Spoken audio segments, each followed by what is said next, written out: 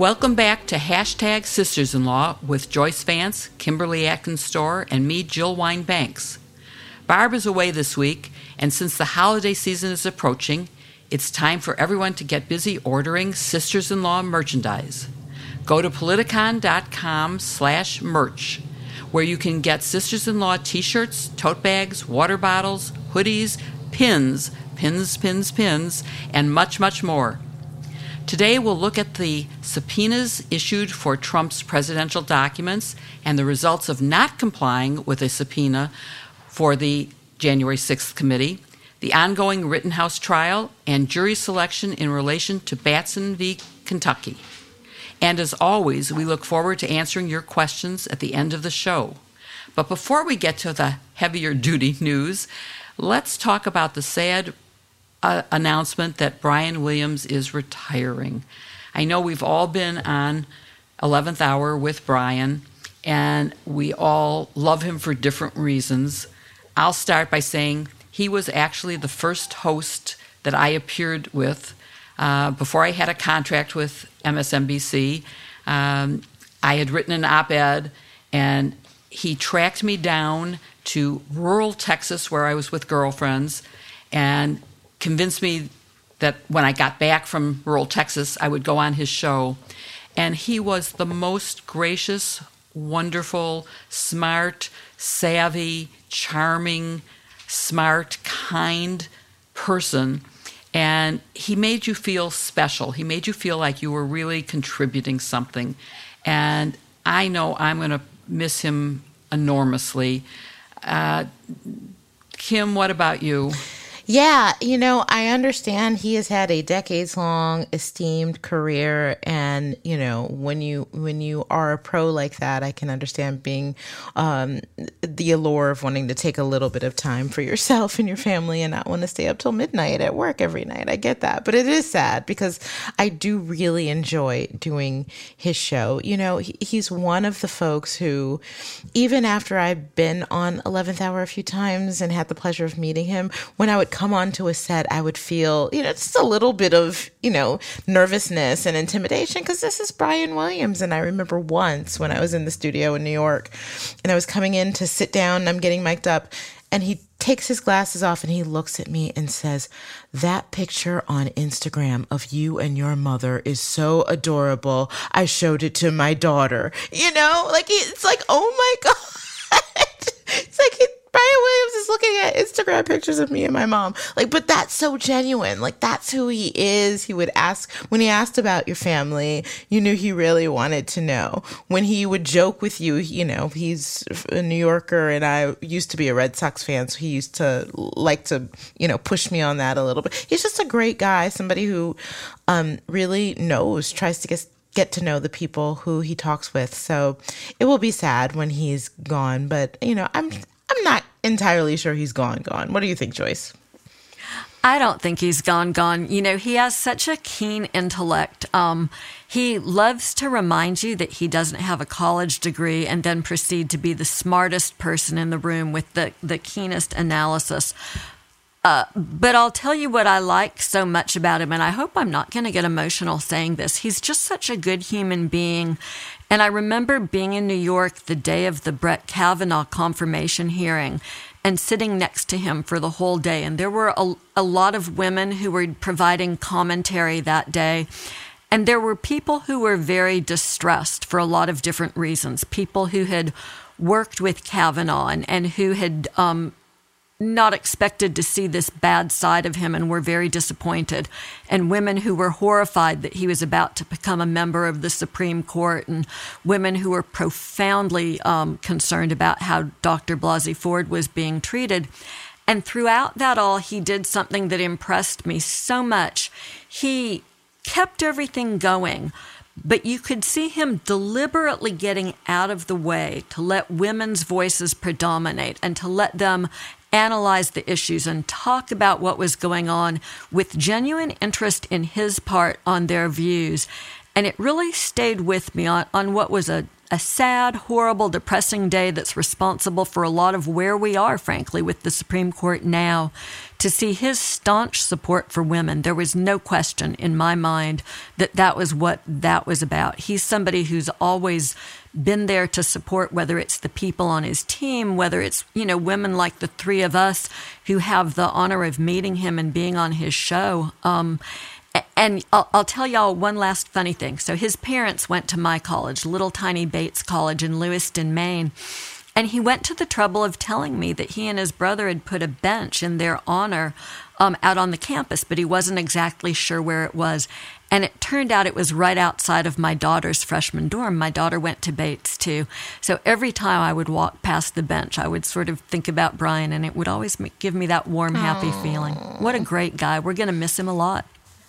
Absolutely. And I think we'll also hope that the format for the show stays the same, because it is a unique format, summarizing all the news of the day and talking to experts. And I think we all, I know I really appreciate that. But the other thing I'm going to miss is it's not just the 11th hour that, to me, equals Brian Williams.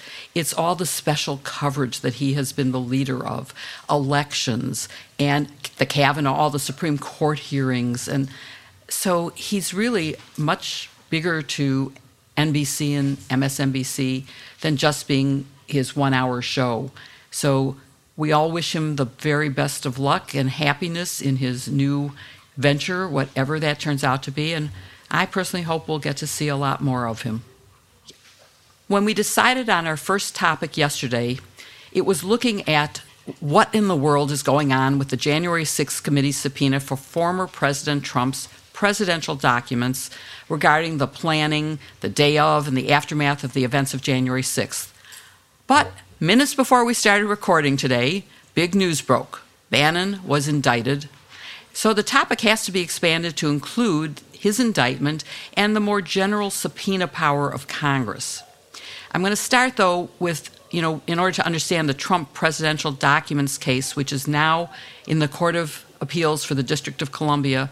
Kim, could you give a brief recap of the procedural history of the case and why these documents are important? Why does the committee need them? Yes. So the January 6th special committee, sought records, subpoenaed records, including White House visitor and call logs around January 6th, handwritten memos from the files of ex-White House Chief of Staff Mark Meadows, and more. Just we mentioned the call logs, just things that really could help the committee paint a picture of exactly where Donald Trump was, who he was speaking to, what was being said leading up to that event, which is a crucial fact. So the former president sued to stop those records from being released. They're held by the National Archives, which is normally what happens. But he's alleging that it's covered by executive privilege.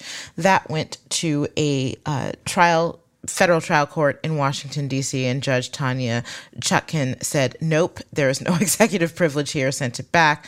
Trump filed an emergency motion for a preliminary injunction pending appeal, or an administrative injunction. That's basically, in lay person's terms, means buying time. The judge again said, no, there is no executive privilege here. There is no need for intermediate relief. And so he appealed to the U.S. Circuit Court of Appeals for the D.C. Circuit. And that's where it goes from there. So depending on what he wants to do next, and we'll get into that a little bit more, but he could try to the next steps he takes could depend on whether he's really trying to run the clock out, which we suspect he's going to do. But that's where we are at this point. Okay, and let's just point out that the documents are presidential records. They are not his personal documents. They don't relate to anything other than his job as president, or possibly his job as the leader of a coup attempt. But they are also the type of documents that are crucial to not only understanding what happened, but to identifying other witnesses who would be key people. It was the same type of documents that my Watergate team sought and obtained and really was valuable essential evidence for getting to the bottom of what caused Watergate, and in this case, what happened. But Joyce, I want to Jill, turn to... can I ask you a question about that before Sure. we move on?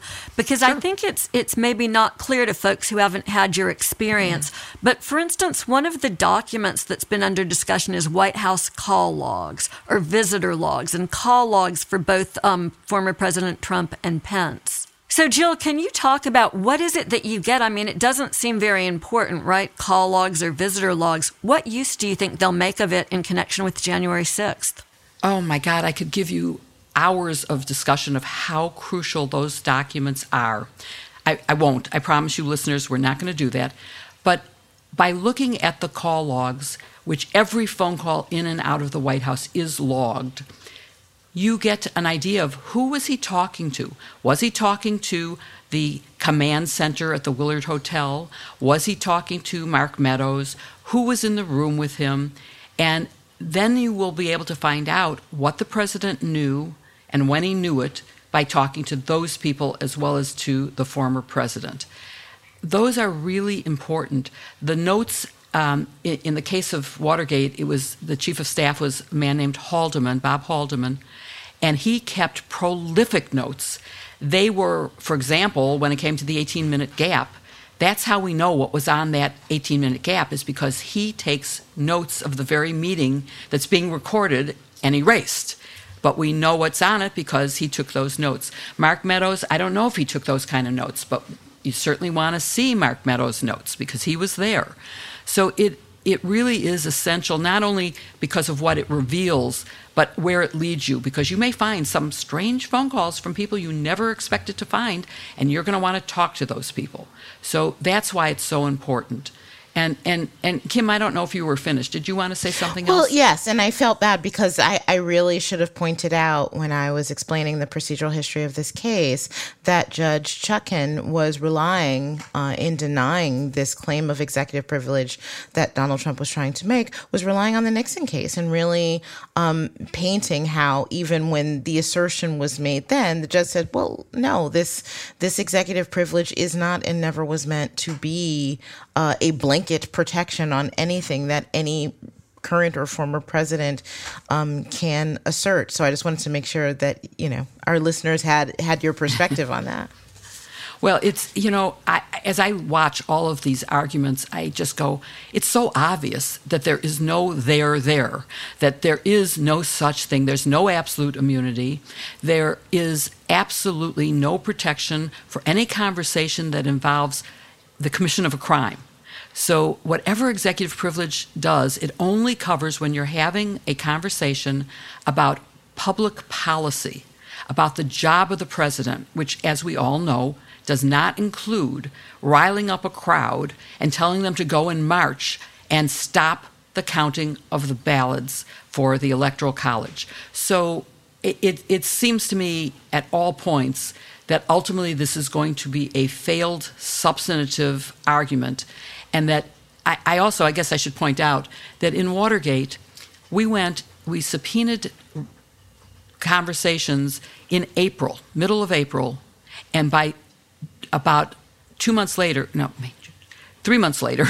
the Supreme Court had already ruled. We had gone to the Supreme Court, we had argued it, we had a decision, and within a week after that, the tapes were public, and the president was forced to resign by his own party because in those days we also had one set of facts, and there was bipartisanship, and the Republicans saw the proof that the president was committing crimes, and they forced him out. So, and it happened fast. There's no reason why this has to be delay. And, that's one of the questions I want to get to for particularly Joyce, who's our appellate expert. But before we get to some more of these details, I really want to ask about the Bannon indictment. And for our listeners, I want them to all know that we're literally talking minutes after this was released. So none of us has actually read the full indictment. We're talking on limited information, but on expectations based on what we know about contempt and indictments. So Joyce, can you talk a little bit about the indictment of Bannon for contempt of Congress? Sure. So this is a 2-count indictment charging 2 violations of 2 U.S.C. 192. That's the contempt of Congress statute that we've been talking about. And although it's a misdemeanor, it's an unusual misdemeanor. If Bannon's convicted, he'll serve a mandatory minimum 30 days in jail and up to a year for each of these counts.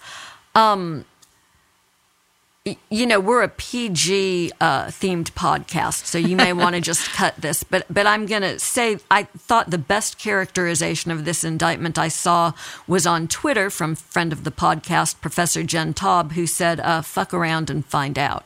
But this indictment is a real smack in the face to all the folks who've been thinking that they have impunity to ignore the rule of law in this country. I know for a lot of people this comes awfully late and it's a slow start, but let me tell you, this is a 9-page indictment. It lays out in detail what Bannon did and how he violated the law. The reason it's in 2 counts is it addresses both his failure to testify and his failure to turn over documents. And it's a signal not just to Steve Bannon, but to every other witness out there. Hey, Jeff Clark, and, hey, Mark Meadows, that you're not going to get away with ignoring a subpoena from this Congress. You may not testify. That's something important that we should say. This is a criminal prosecution. This isn't civil contempt proceedings, which would require the witness to testify to cure the contempt. This is a criminal proceeding. They go to jail whether they ultimately testify or not upon conviction. It shows that DOJ is serious and that they mean business here when it comes to their role in protecting Congress. Right, and just to stress, it does not mean that we will get his testimony. He can just serve his time, and we have an example from Whitewater where a witness went to jail for 22 months, which I've never figured out because her sentence was only 18 months, but somehow she served 22, and she never testified. But that was different, right? Wasn't that civil contempt with Susan McDougal? Yes. And when it's civil contempt, you actually hold the keys to your own prison. In other words, if you agree to testify, you immediately get out of prison. You cure the contempt. Yes. In a criminal case, this is really a strong signal that Bannon will be punished for his failure to comply with the law. Well, can I ask you to the former prosecutors this? So to me, what this felt like and why this is so significant is that I'm not sure how much helpful testimony the committee expects to get out of Steve Bannon. I think he is most useful with this first indictment, this first criminal referral, as the example. Because not everybody, look, Steve Bannon has already been indicted. This is old hat for him, right? But all these other folks, they may not be having all their legal bills paid for by Trump World. They may have their own reputations that they don't want their resume to include a criminal indictment. This shows that the DOJ means business and that Bannon was helpful perhaps as this example. But that's just me spitballing. What do you all think? No, I think you're right. I think, that Bannon thought that he could play, and he got outplayed here by Merrick Garland. I agree, but I just want to point out that he wasn't subpoenaed to be an example. He ended up being an example, but I think that there was an expectation that he would have some valuable information and was worth subpoenaing and worth holding in contempt. So it's just sort of slightly nuanced. Well, remember there was difference. A lot of speculation about Bannon when he was indicted for fraud. Remember he was ripping off the people that were sending him money to build Trump's wall. Yes. And Trump ends up pardoning him so that he doesn't have to even, go through the trial or any of the proceedings in that case. And I remember that at the time, part of that analysis was that there was a concern in the Trump camp that Bannon would give Trump up rather than go to prison for a long period of time. Here we're talking about a more modest sentence, but one does have to wonder whether or not Bannon might decide to have a little come to Jesus meeting with prosecutors down the road. Yeah, and he could negotiate a reduced sentence. I love the look on Kim's face. I'm so sorry that our listeners. Kim had she was like, there is no way that's happening. He is in so deep for Trump that I just don't. I think he's in a different position than the other people who may possibly face criminal contempt referrals, but I don't think he's budging. Okay, so let's look at some of the substantive issues that are before the Court of Appeals for the District of Columbia, and eventually whether we think it's going to go to SCOTUS, what the Supreme Court would have to decide. And those involved, as Kim has mentioned, things that are second nature to me from the Nixon era, and that is who can invoke executive privilege, although that was never decided about an ex-president versus a current president, and whether executive privilege can stop release of information that is essential to the public interest. And Congress is right. I want to broaden it because of the subpoena, the indictment of Bannon. Congress is right versus the prosecutors, because again, if we look at the Nixon, U.S. v. Nixon, that was the prosecutor's right in a criminal trial, definitely outweighed the potential generalized confidentiality of presidential documents. So anybody want to comment? Joyce, do you want to talk a little bit about the substantive issues before the court? Yeah, sure. I mean, I think it's really interesting how these issues have come together. We had for a while what looked like two separate trajectories. We had the Trump papers that the January 6th committee was pursuing, and that's the case that we'll talk about that's in front of the D.C. Circuit now. But we also had the committee subpoenaing these witnesses who weren't showing up and testifying, which seemed to be on a separate track. Ultimately, though, the issue is the same issue, I think. The issue is who can waive executive privilege. And as you point out, Jill, there's this slender issue that's undecided in the Nixon case that remains open. How much power does a former president have to say, I don't want you to release my documents or let my former staff people testify? So I was really compelled by something that happened in the district court here. A government lawyer named Elizabeth Shapiro, who argued the case for DOJ, was going back and forth with the judge, and she said, Your Honor, this might be an issue of first impression, but that doesn't mean it's a difficult issue. I thought that was just the right insight. It's not a difficult issue. And Jill, you and Kim have both said that at this point. This is not a difficult issue for us to parse because at bottom, we know that a former president who might be able to weigh in and offer some thought and impact, ultimately, that former president, you'll forgive me, can't trump the sitting president when it comes to making these sorts of decisions, particularly in a case like this where President Biden has articulated a clear and compelling reason for the public needing to have access to this information to get to the bottom of January 6th. So I think the case resolves in the Court of Appeals in favor of the administration. Trump might try to take it en banc. He will certainly try to go to the Supreme Court. Who knows? They may even take it and write something to it. But I think because we're having this delay in the Court of Appeals, where they'll take an extra 2 weeks and do some briefing and hear full argument on the case, I think that will make it ripe for being dealt with on the Supreme Court's shadow docket, where they can just decline to hear the case and refer to the Circuit Court's opinion and let everybody go on their merry way. And I want to pursue that a little more, but first I want to mention that there is a case, GSA versus Nixon, in which it does suggest that he can weigh in, but he is trumped by the current president, and as the district court made quite clear in a brilliantly written decision, we don't have a king, and the president is not a king, and Trump is not even the president. That Biden is, and he gets to make the decision. But Kim, do you think that the purpose, because I think we all are agreeing that ultimately this is a losing case, that there is no executive privilege that will stop this, is he doing this just for delay, or is there some substantive value that he's trying to get? Oh, absolutely. I mean, aside from the fact that I think Donald Trump will fight anything against him and just because he enjoys that. But yes, this is a stalling tactic, and it's a political stalling tactic. Yes, it's a losing legal battle, but by the time you get, as Joy said, the en banc review of the full appellate court, and then go to the Supreme Court and appeal. He's trying to run the clock out for the midterms in November of 2022. That's the next big goal. So it's clearly that is what the strategy is here. It's not the desire to change constitutional law interpretation. And it seems to me that the damage of that delay is significant, and that we should not forget that that is the damage, and that it could have been done quickly, as it was in Watergate. And also, Joyce, just very quickly, because we're running out of time, the issue of you could go straight to the Supreme Court. He didn't have to go to the Court of Appeals. Many people don't know that it's possible.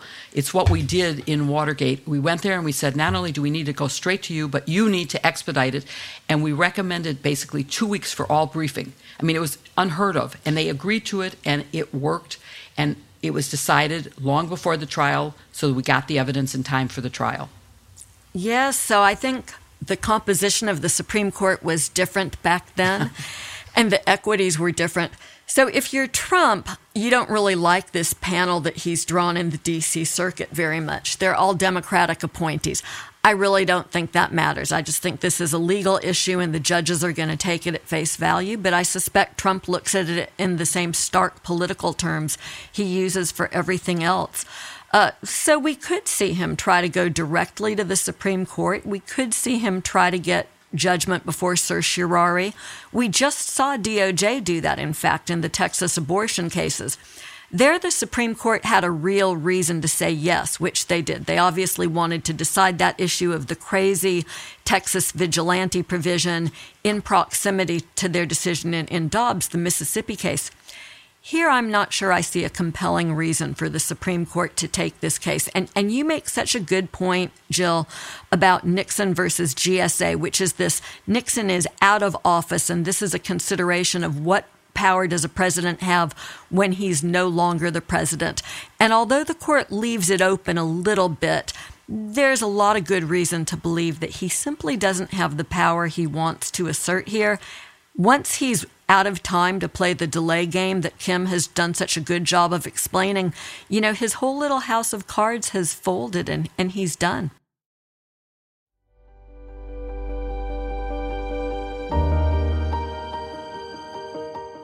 I don't know about you guys, but Headspace is a lifesaver this week. The news has been breaking so fast that I have needed to take a deep breath, put on my headset, and tune in to Headspace to get relaxed enough to be able to even just breathe.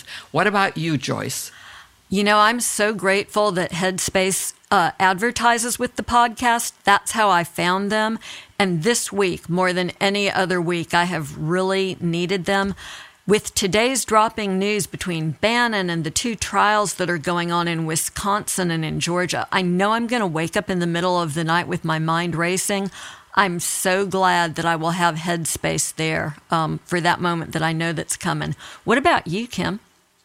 Yeah, I think that this is an example of why Headspace is so important. I actually used Headspace even before I did this podcast, and I'm so glad that they're a sponsor because, you know, there are times that you need to get away from everything that is happening. As important as it is for us to talk about it and help people understand, we ourselves have to take good care of ourselves. So one thing I love about Headspace are the meditations that you can do while you're out on a walk. And they're crafted so that you're not in danger, but you can still really enjoy your surroundings and just take a moment. So sometimes I take a walk during lunch hour or after I'm done with work just to clear my mind in that way. You know, life is confusing enough, but meditation doesn't have to be. Headspace is your convenient dose of meditation, mindfulness, and sleep exercise to relieve stress and anxiety and help you get a good night's sleep, all in one app. Headspace makes it easy to catch your breath and take time for your mental health. It's science-backed, with a study proving just 2 weeks of Headspace can reduce your stress by 14%. Meditation works, y'all. It really does. Using the Headspace app for a few minutes each day helps me feel better, and it helps me ditch unnecessary stress and anxiety. You really have to try it to feel the difference. Let's try it now. So sitting comfortably, just taking a big deep breath, in through the nose and out through the mouth. As you breathe in, noticing how the body expands. And as you breathe out, just watching the body soften as you gently close the eyes. And rather than the mind leading the breath, allow the breath to lead the mind. Notice the sensation of the breath Notice where you feel it in the body. If you need to, you can just gently place your hand on the stomach. And just following that rising and falling sensation. Nothing else to do, allowing thoughts to come and go. And then when you're ready, just gently opening the eyes again. Find some Headspace at headspace.com/sisters and get 1 month free of their entire meditation library. This is the best Headspace offer available. So go to headspace.com/sisters today. That's headspace.com/sisters and use promo code SISTERS or look for the link in our show notes.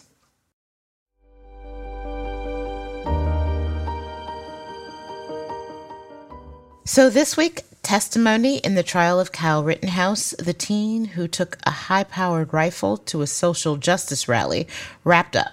He's charged with first-degree intentional homicide and a number of lesser charges. So, Jill, how do you think the prosecution in this case went? And what was a key moment or a surprising moment for you that you think really exemplified what's going on? So I want to preface all my remarks by saying I am at heart a former prosecutor, although I have been a defense lawyer for significant defendants.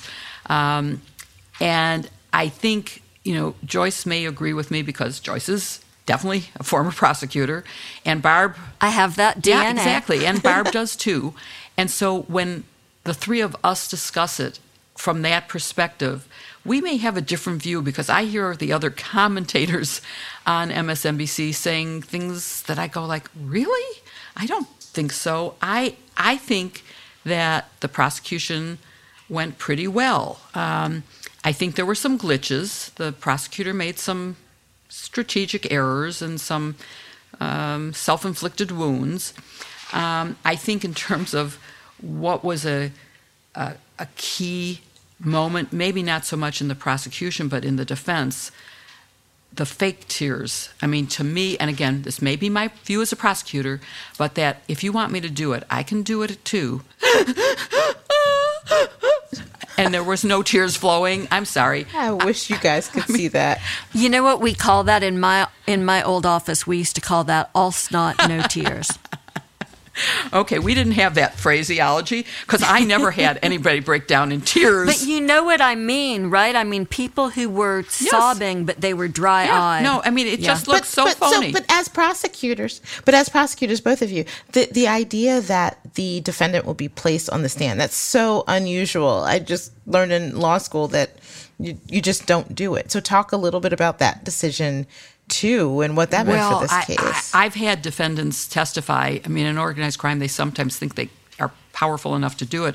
But I've also seen juries go when, particularly, I remember once a rebuttal witness, which is why I hope we'll get a chance to talk a little bit about the rebuttal here.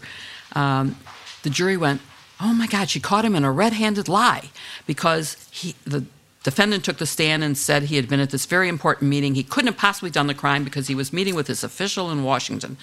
And we brought the official in who said, I've never met this man before. And that's when I knew when I heard the juror say that was a conviction. I didn't have to do anything else. It was over.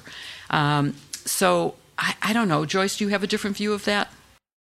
No, I mean, I think you're right, but I also think that self-defense cases are a little bit different. If you're going to pull off self-defense, I believe that the defendant almost has to take the witness stand and look the jury in the eye and tell them his or her story in order to succeed. In this case, the defense said in opening statements they promised the jury that they would hear from the defendant.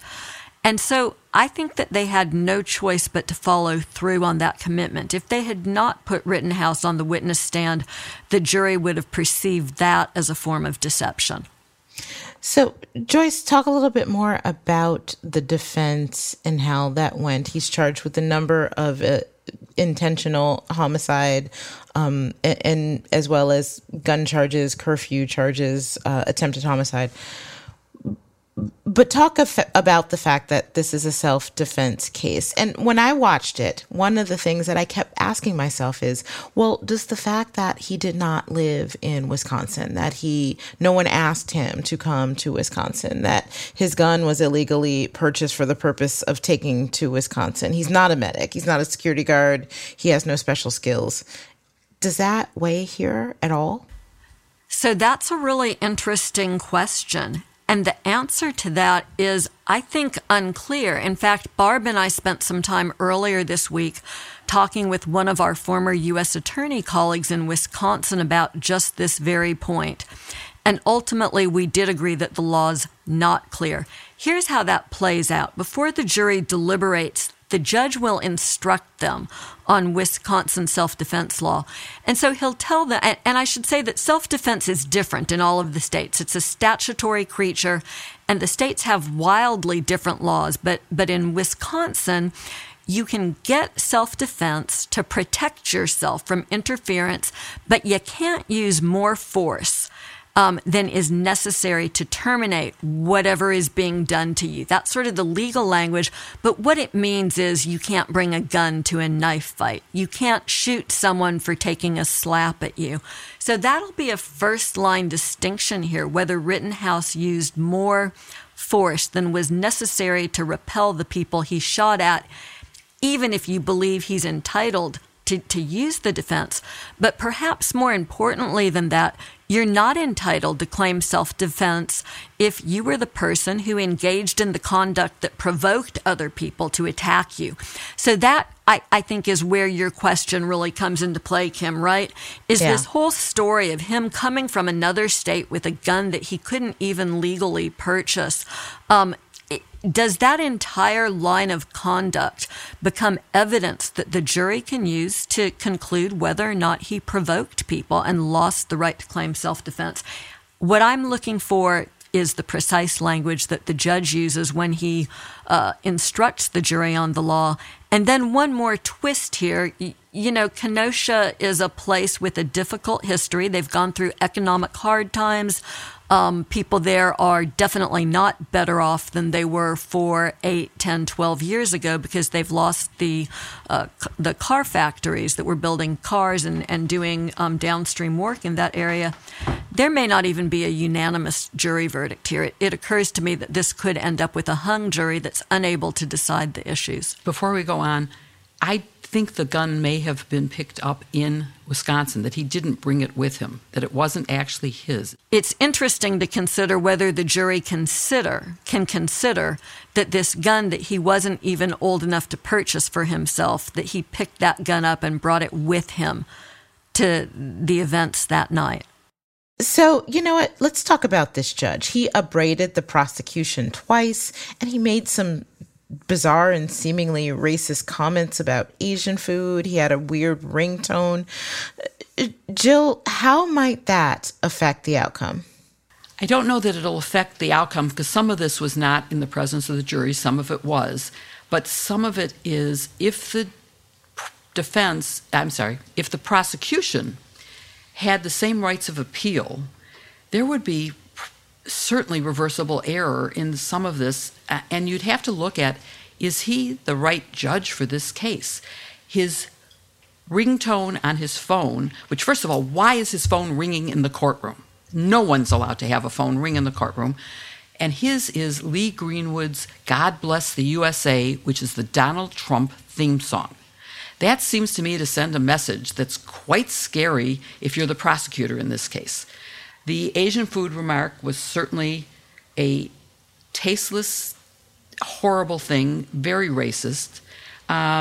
His display of a cookie book, he was studying something on his desk very carefully, and then he picked it up, and it was Christmas cookies. What is going on?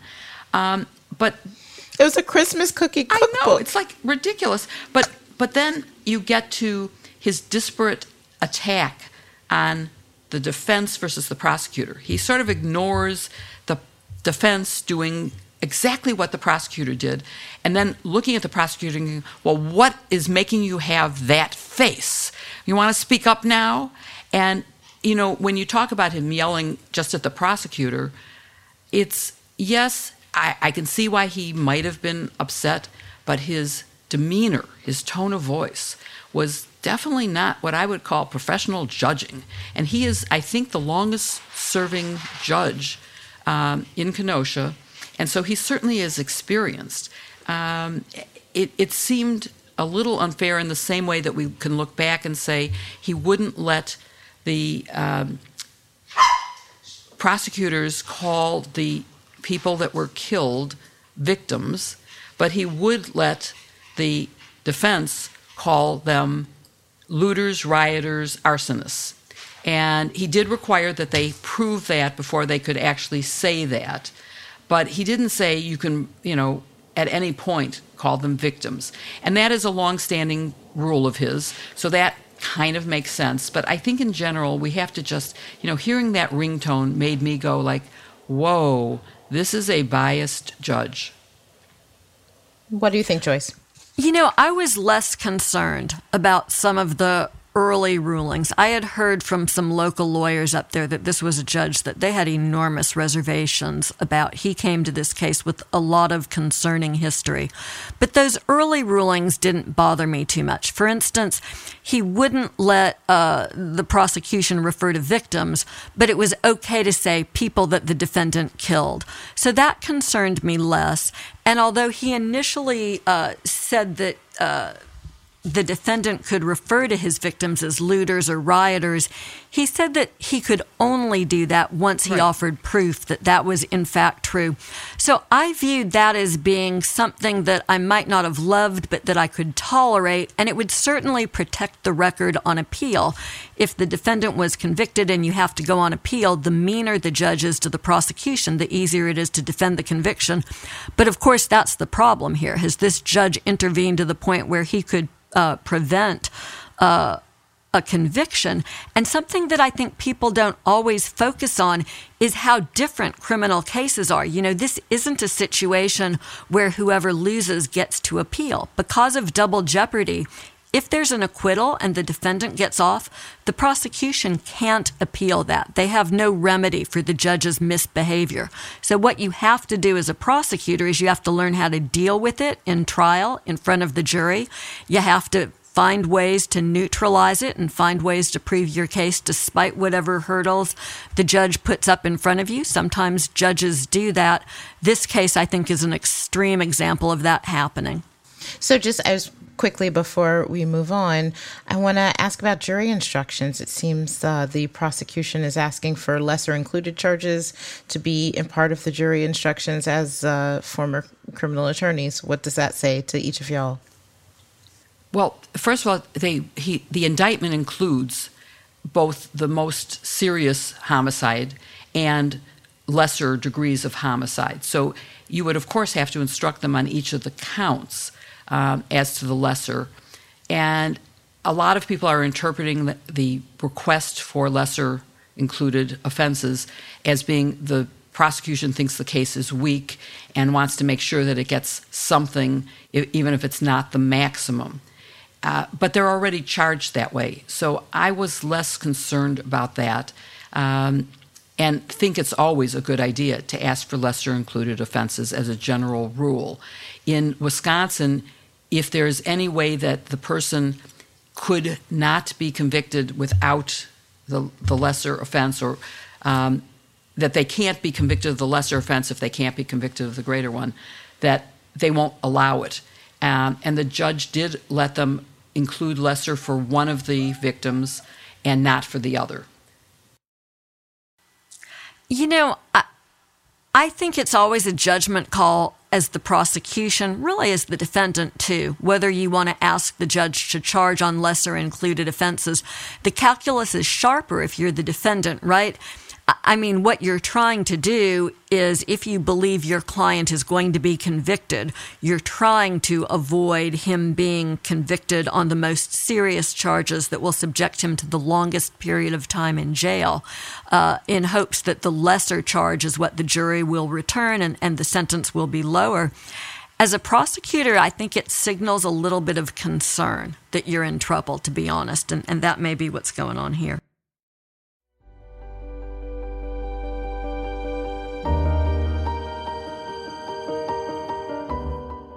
So on a week like this, I will admit I have no dinner plan for myself or my husband tonight. So it's so lucky that we have HelloFresh that makes it so easy for us by sending all the ingredients we need for a delicious meal right to our door. Jill, how are you enjoying HelloFresh?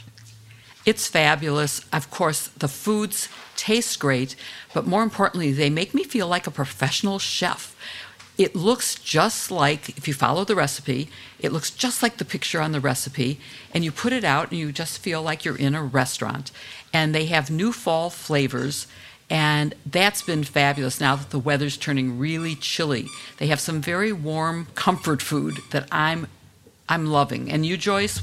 You know, I am. And on the weeks when we forget to order from HelloFresh, I tend to make reservations for dinner.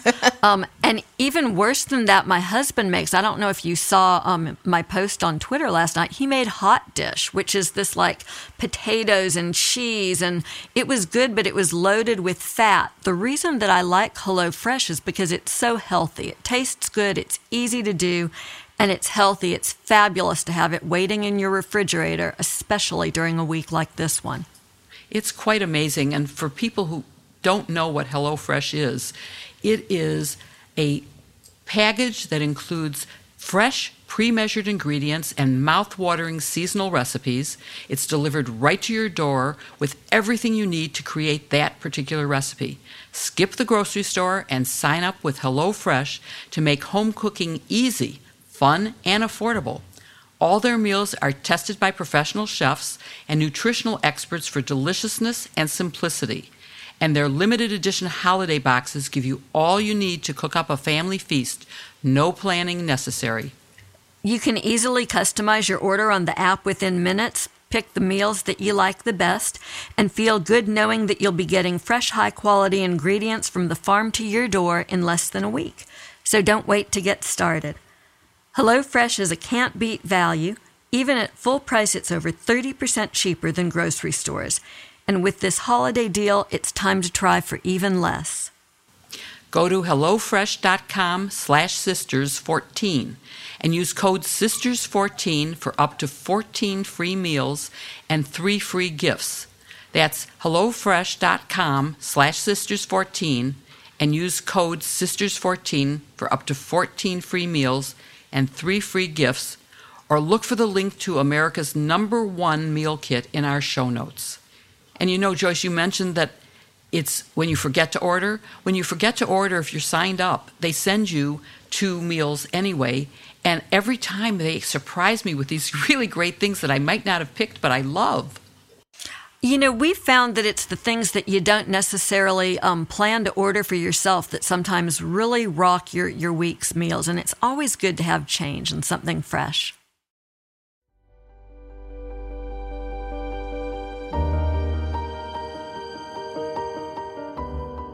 We're all watching a lot of trials right now, and of course at trial it's the jury that ultimately decides the issues. In fact, that's why we have juries. Cases go to trial when the parties can't agree on what the facts are, so we let juries listen to all of the evidence, and then it's up to them to decide what really happened. That's obviously a really important role. It's critical, especially in some of these criminal cases that we've been paying attention to. So let's talk a little bit about juries and how a defendant ends up with a jury of his peers. That's the constitutional standard, and how juries are selected. Kim, can you start us off by discussing the process of striking a jury, and also tell us what the Batson case is all about? Yes. So generally speaking, when you have a case, attorneys on both sides have a certain number of what we call peremptory strikes.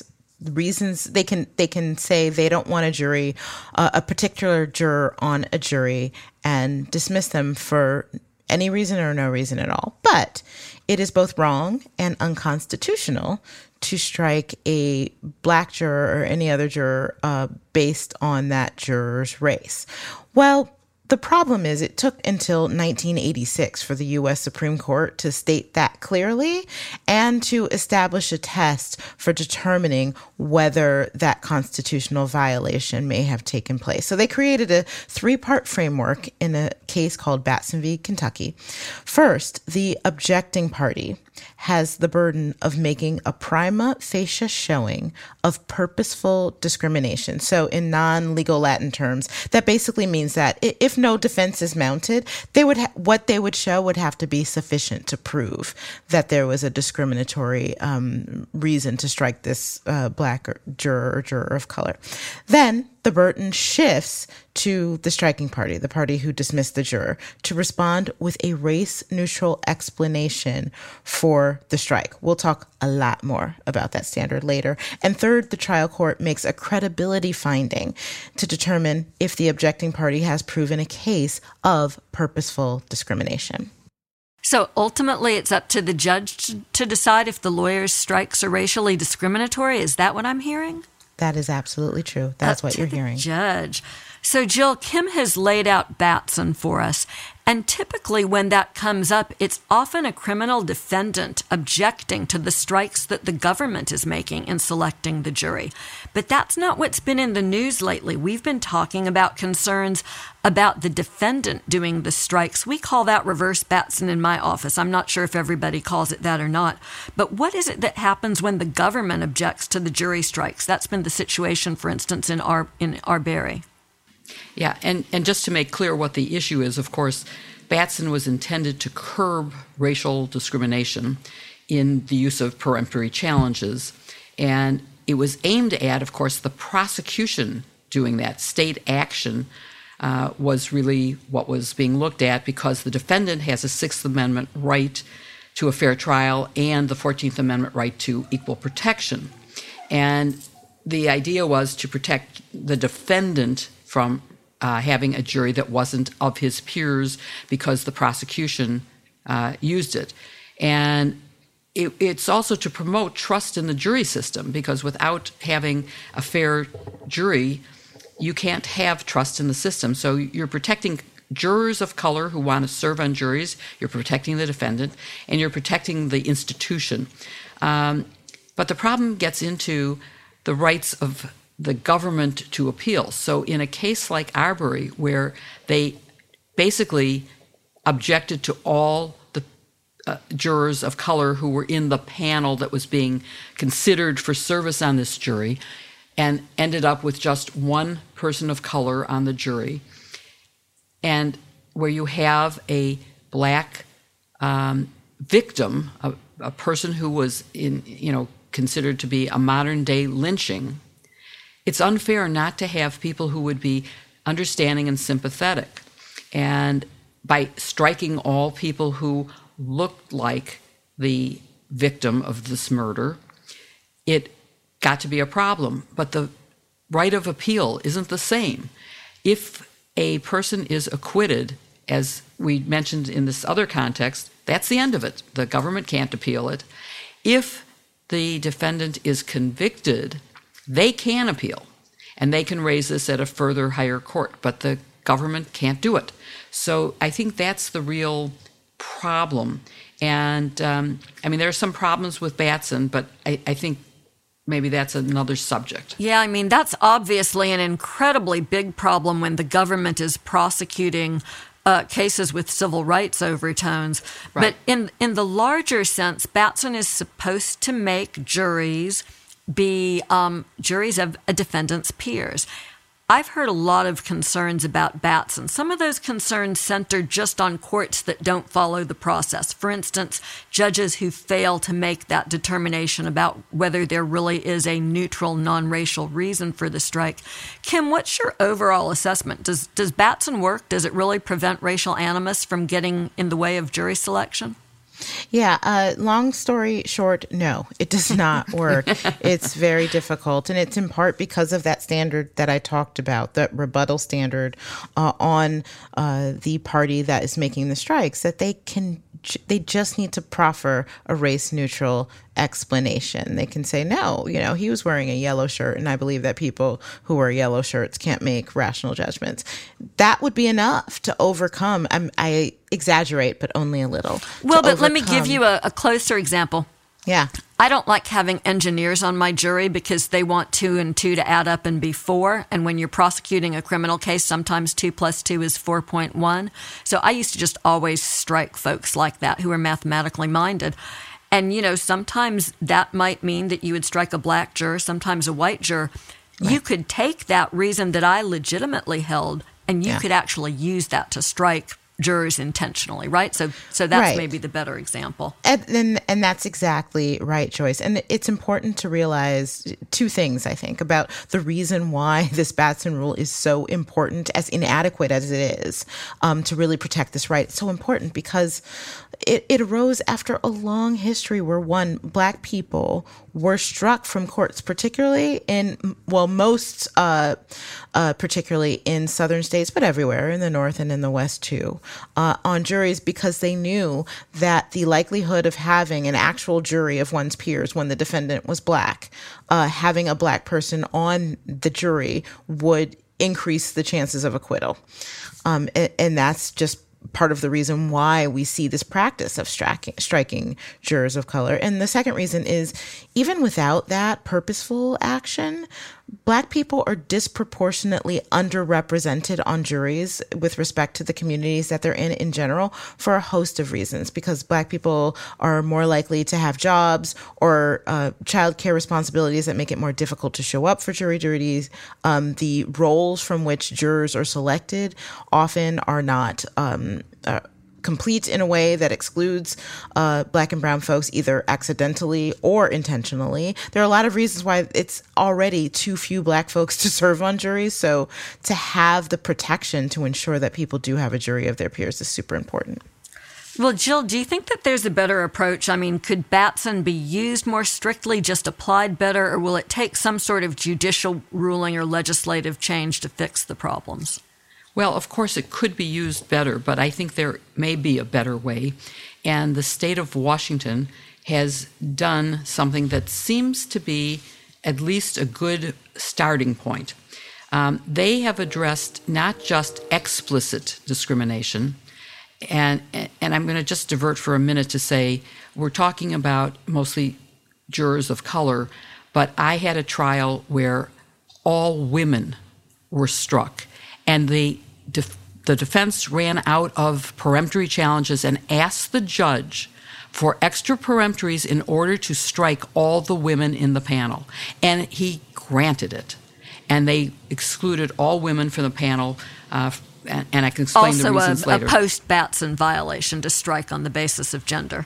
Right. This was one of my first trials, so it was way before Batson. Sorry. Way before. But they've added implicit unconscious bias as well as the explicit.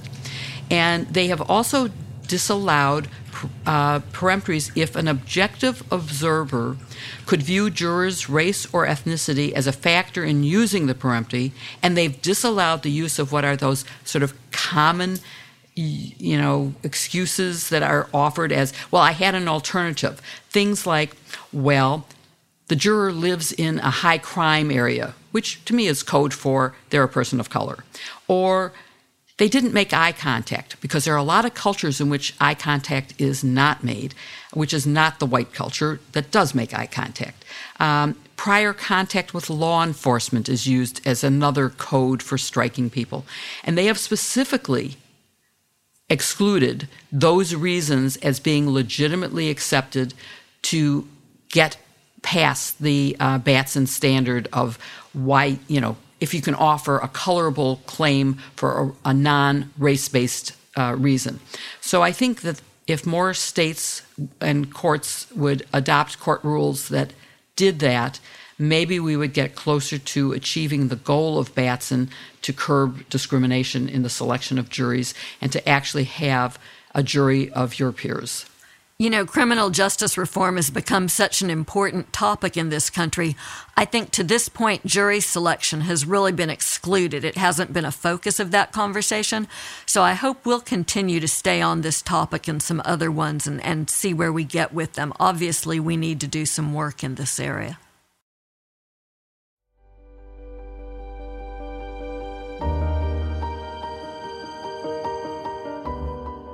So we all miss Barb this week, but we have to ask, because as we plan holiday gifts, what bras do you think Barbara would be ordering from Third Love? What do you think, Joyce?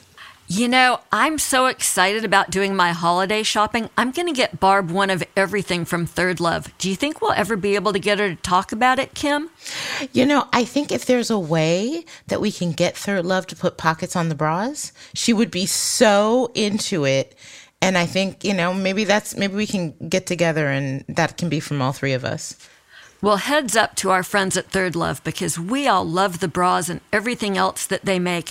I think Barb does secretly too. She's just, you know, aren't Midwesterners a little bit more restrained? They're less effusive than Southern girls are when we talk about how much we love our bras.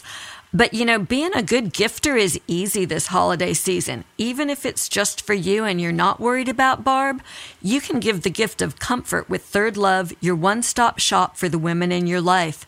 They've got, in addition to their fabulous bras, ultra-soft loungewear for mom, fun sleepwear sets for your sister, premium activewear for friends, and luxe intimate sets for someone special. So gifting Third Love brings joy and feels good in the all-day wear that hugs better, holds stronger, and supports longer. I'm getting one of everything for Barb. So the 90,000 5-star reviews don't lie. And with sizes in extra small through 3X, we know you'll find your fit. If you don't love it, and we know that all of you will, including Barb, exchanges and returns are free for 60 days. Third Love even gives gently used return bras to women in need, with over $40 million donated so far. So take the easy fitting room quiz to focus on your fit and size and shape and current issues and your style to deliver clothes perfect for you. So far, their stylists are on standby and have helped millions of women, including us, find their perfect fit. So I love Third Love's washable silk PJs with a soft like a peach touch. It's machine washable luxury. Feeling is believing. You can upgrade to everyday pieces that love your body as much as you do. And right now you can get 20% off your first order at thirdlove.com/sistersinlaw. That's 20% off at thirdlove.com/sistersinlaw.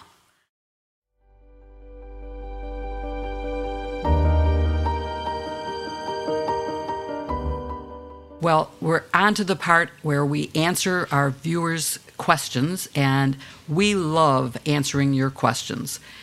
They are some of the best thoughtful things that we ever see, and we're very happy to be doing it. So this week we had a really lot of good questions, but we only have time for 3. And I'm going to start with one from Courtly.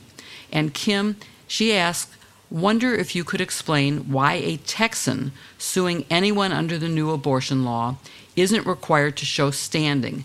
And it's actually not just a Texan. Right. Anyone can sue. Any citizen of the United States can sue. How have they, as an individual, been harmed or affected by the abortion? That is a great question. And Jill is absolutely right. Anyone can bring a suit under the language of this state law. But there are many ways to confer standing. Courtly, you hit upon one, which is you can show that you were affected or harmed in some way and you need to be to have some sort of redress and be able to go to the court for that. Another way to get standing is just statutorily. It's just because the law gives you standing. And in this case of SB 8, the law explicitly gives standing to anyone to bring suit. Which I would say is one of the reasons why I hate the statute, because it isn't fair. But let's move on to a question from D. What are some terms we as women could use more to affirm one another when we want to acknowledge strength, fortitude, and other behaviors that typically fall under the, she puts quote marks around, masculine umbrella? Lady boss and badass are not allowed. So let me just comment as the oldest member of this team and say that when I started practicing law, women didn't support other women. Of course, there were so few of them that it was hard to matter, but women didn't mentor other women, and women didn't say nice things about other women, and women weren't always conscious of the fact that discriminatory terms were used to define the same conduct by a woman as a man, but they would say a man was assertive, and that was a positive good thing, and women were aggressive bitches. And so I think we need to, first of all, stop using the bad differential language. But I think we can just acknowledge that women don't have to be men to be successful, that we can use our own skills, our own talents, and our own unique gender-based advantages. So I think just by saying someone is a good boss would be good enough. Not saying someone's a lady lawyer, one of my particular one of the only language things I get upset about. You're a trial lawyer, you're a corporate lawyer, you're just a lawyer. Don't put the gender before it. That's some of the things I suggest, but I bet you guys have other ideas. Joyce, do you have some? I think it's so important for us to do this. I'm not sure that I care about the specific language. What I care about is something that you mentioned, Jill, this notion of women deliberately supporting other women and really going out of our way, not just to be role models, but to bring somebody along, to make space for them, to give them an entree to a group of people where they might not otherwise be welcome. That, I think, is something that we can all do every day to help support other women. I agree with that. And I think that the real work comes in those regular conversations that you have with people who you work with, your colleagues, your superiors, those who come below you as well, coming up behind you up the ladder. I often find myself not so much using affirming code words, but saying things to people, to other women in my industry who are making moves within it, for example, as, don't forget to ask for what you're worth. Make sure that such good advice. You get everything, the benefits and everything else. You assert what your bandwidth is and what you can give, and don't be expected so that they don't expect to have this be an endless well that they come back to again and again and again. And it's so much in that. And it's kind of built into the lady boss and badass, tropes that Dee talks about. Is this idea that women are not only expected to do their job, but they're also expected to comfort everyone else, also go home, take care of the children, be super women. That's what we're seeking. We're seeking to be super women who want it all and who can do it all and can work a 80-hour week while balancing a baby on our knee. No. That is unrealistic, and those expectations should not be put on us.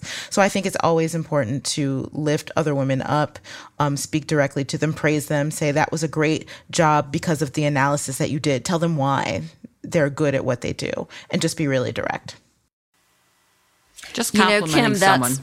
That's reminding me of a night where I was in my kitchen cooking dinner, bouncing a baby in one arm, and I had a phone in the crook of my ear. I was doing a detention hearing for a defendant who had been arrested up in Tennessee. And so I was doing it over the phone with the magistrate judge in Memphis. And I got off the phone, having been able to get detention for the defendant. My baby was happy and not crying. Dinner was not burnt. And I thought, wow, I'm Superwoman. But no one should have to live like that, right? You can only do that for just so long. We really have to support other women. And I hope and think that all of us do. And you are, in fact, of course, Superwoman, Joyce. There's no question about that. So nothing to worry about. And I think the other thing we need to do is to make sure that our successors are women, because that is how we can help other women and compliment them and get them to be our successors. So let's go to our last question for today. It comes from Kathleen, and I'm going to ask you to talk about this, Joyce. Is there any real way to heal the separated immigrant families? Money? ? Personally, the trauma and fear heaped on these desperate poor families is ongoing. How many have not been reunited? Can any of us women ever imagine a baby you may be breastfeeding being confiscated? This isn't Hitler or Poland, Germany of the 1939s. This is the United States of America. And I know, Joyce, you have very strong feelings about this. I do, because I think the only way to characterize what happened with the family separation policy is to characterize it as a human rights abuse. The evidence is now very clear. The Justice Department's Inspector General has concluded that the department deliberately neglected to ensure that it would collect the information that was necessary to reunite families, because the whole goal here was to deter immigration. And then Attorney Jeff Sessions believed that he could deter future immigration if word got out that families were being separated. So they were actually cheerleading this human rights violation on. Total about 3,000 families were separated while the policy was at its high point. As of earlier this year, more than 500 children, many of them under age 5, still hadn't been reunited with their families. And you can imagine how much more acute the problem is with younger children who aren't able to say where they came from or who their families are. So I think the question whether the issues these families face can be fixed, that's a little bit beyond my capabilities as a prosecutor. The answer that I would give is to say we have to try, and it's also in our best interests to try. Just very pragmatically, these families have now joined together and filed almost 1,000 claims against the United States of America, some regulatory claims, some lawsuits. The early results the United States is getting in motions practice are bad. The government is losing in all of those motions, and the courts are letting the cases proceed against the government. So it's in the United States' best interests to go ahead and settle the cases.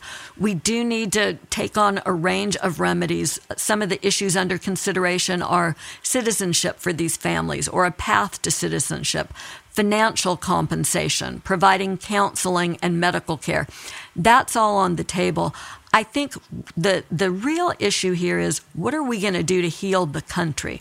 We have obligations to these families because it's our government that inflicted these wrongs on them. We also need to heal ourselves too. So that's a pretty emotional way to end the show. And I want to mention that there is a film called The Fight. It's a documentary about the ACLU, and it includes some of their lawyers who've gone to the Supreme Court, one of whom is Lee Gelernt, who represented separated families. And if you want to cry your eyes out, watch The Fight about the ACLU. Thank you for listening to Hashtag Sisters-in-Law with Joyce Vance, Kimberly Atkins Storr, and me, Jill Wine-Banks. We look forward to seeing you again next week when Barb McQuaid will be back with us. Don't forget to send in your questions by email to sistersinlaw@politicon.com or tweet them for next week's show using hashtag Sisters-in-Law. Don't forget to go to politicon.com/merch for all our new amazing t-shirts, hoodies, bags, buttons, water bottles, and pins, and more. This week's sponsors are Headspace, HelloFresh, and Third Love. You can find their links in the show notes. Please support them as they really help make this show happen. To keep up with us every week, follow hashtag Sisters-in-Law on Apple Podcasts, or for those of you who, like me, are not Apple users, wherever you listen. And please give us a 5-star review. We do love to read your comments, and it also helps others to find the show. See you next week with another episode, hashtag Sisters-in-Law. So I'm so jealous. You guys got to get together in person this week, didn't you? We did. Yay! It was so amazing. I got to hug Kim and have breakfast with her and just be together. It was fabulous. And I'm going to make you even more jealous because on Sunday morning, Barb is coming to my house for breakfast. She's going to be taking her daughter on a college tour and happens to be in my neighborhood. So I get to be with two of you in person for the first time in, years. So I'm real excited, and it's for fabulous. us, it was the first time ever. I'd met Joyce and Barb before, but it was the first time I ever met you in person. It was so you are even more delightful in the flesh than you are on a podcast. Oh, gosh. I love it so much. You know, this is maybe the post-COVID world. Maybe we all get to see each other in 2022 in person. I'm hoping we might be coming to Birmingham to see you. Yeah, y'all come on down. We do have something live scheduled down here that we might do, in which case I will take y'all out for really good barbecue, really good food, but also to see the civil rights sites. I mean, it's really amazing, living in the history. I think we take for granted what we're exposed to every day. I'd love to get to show you guys 16th Street Baptist Church and the museum. Can't wait.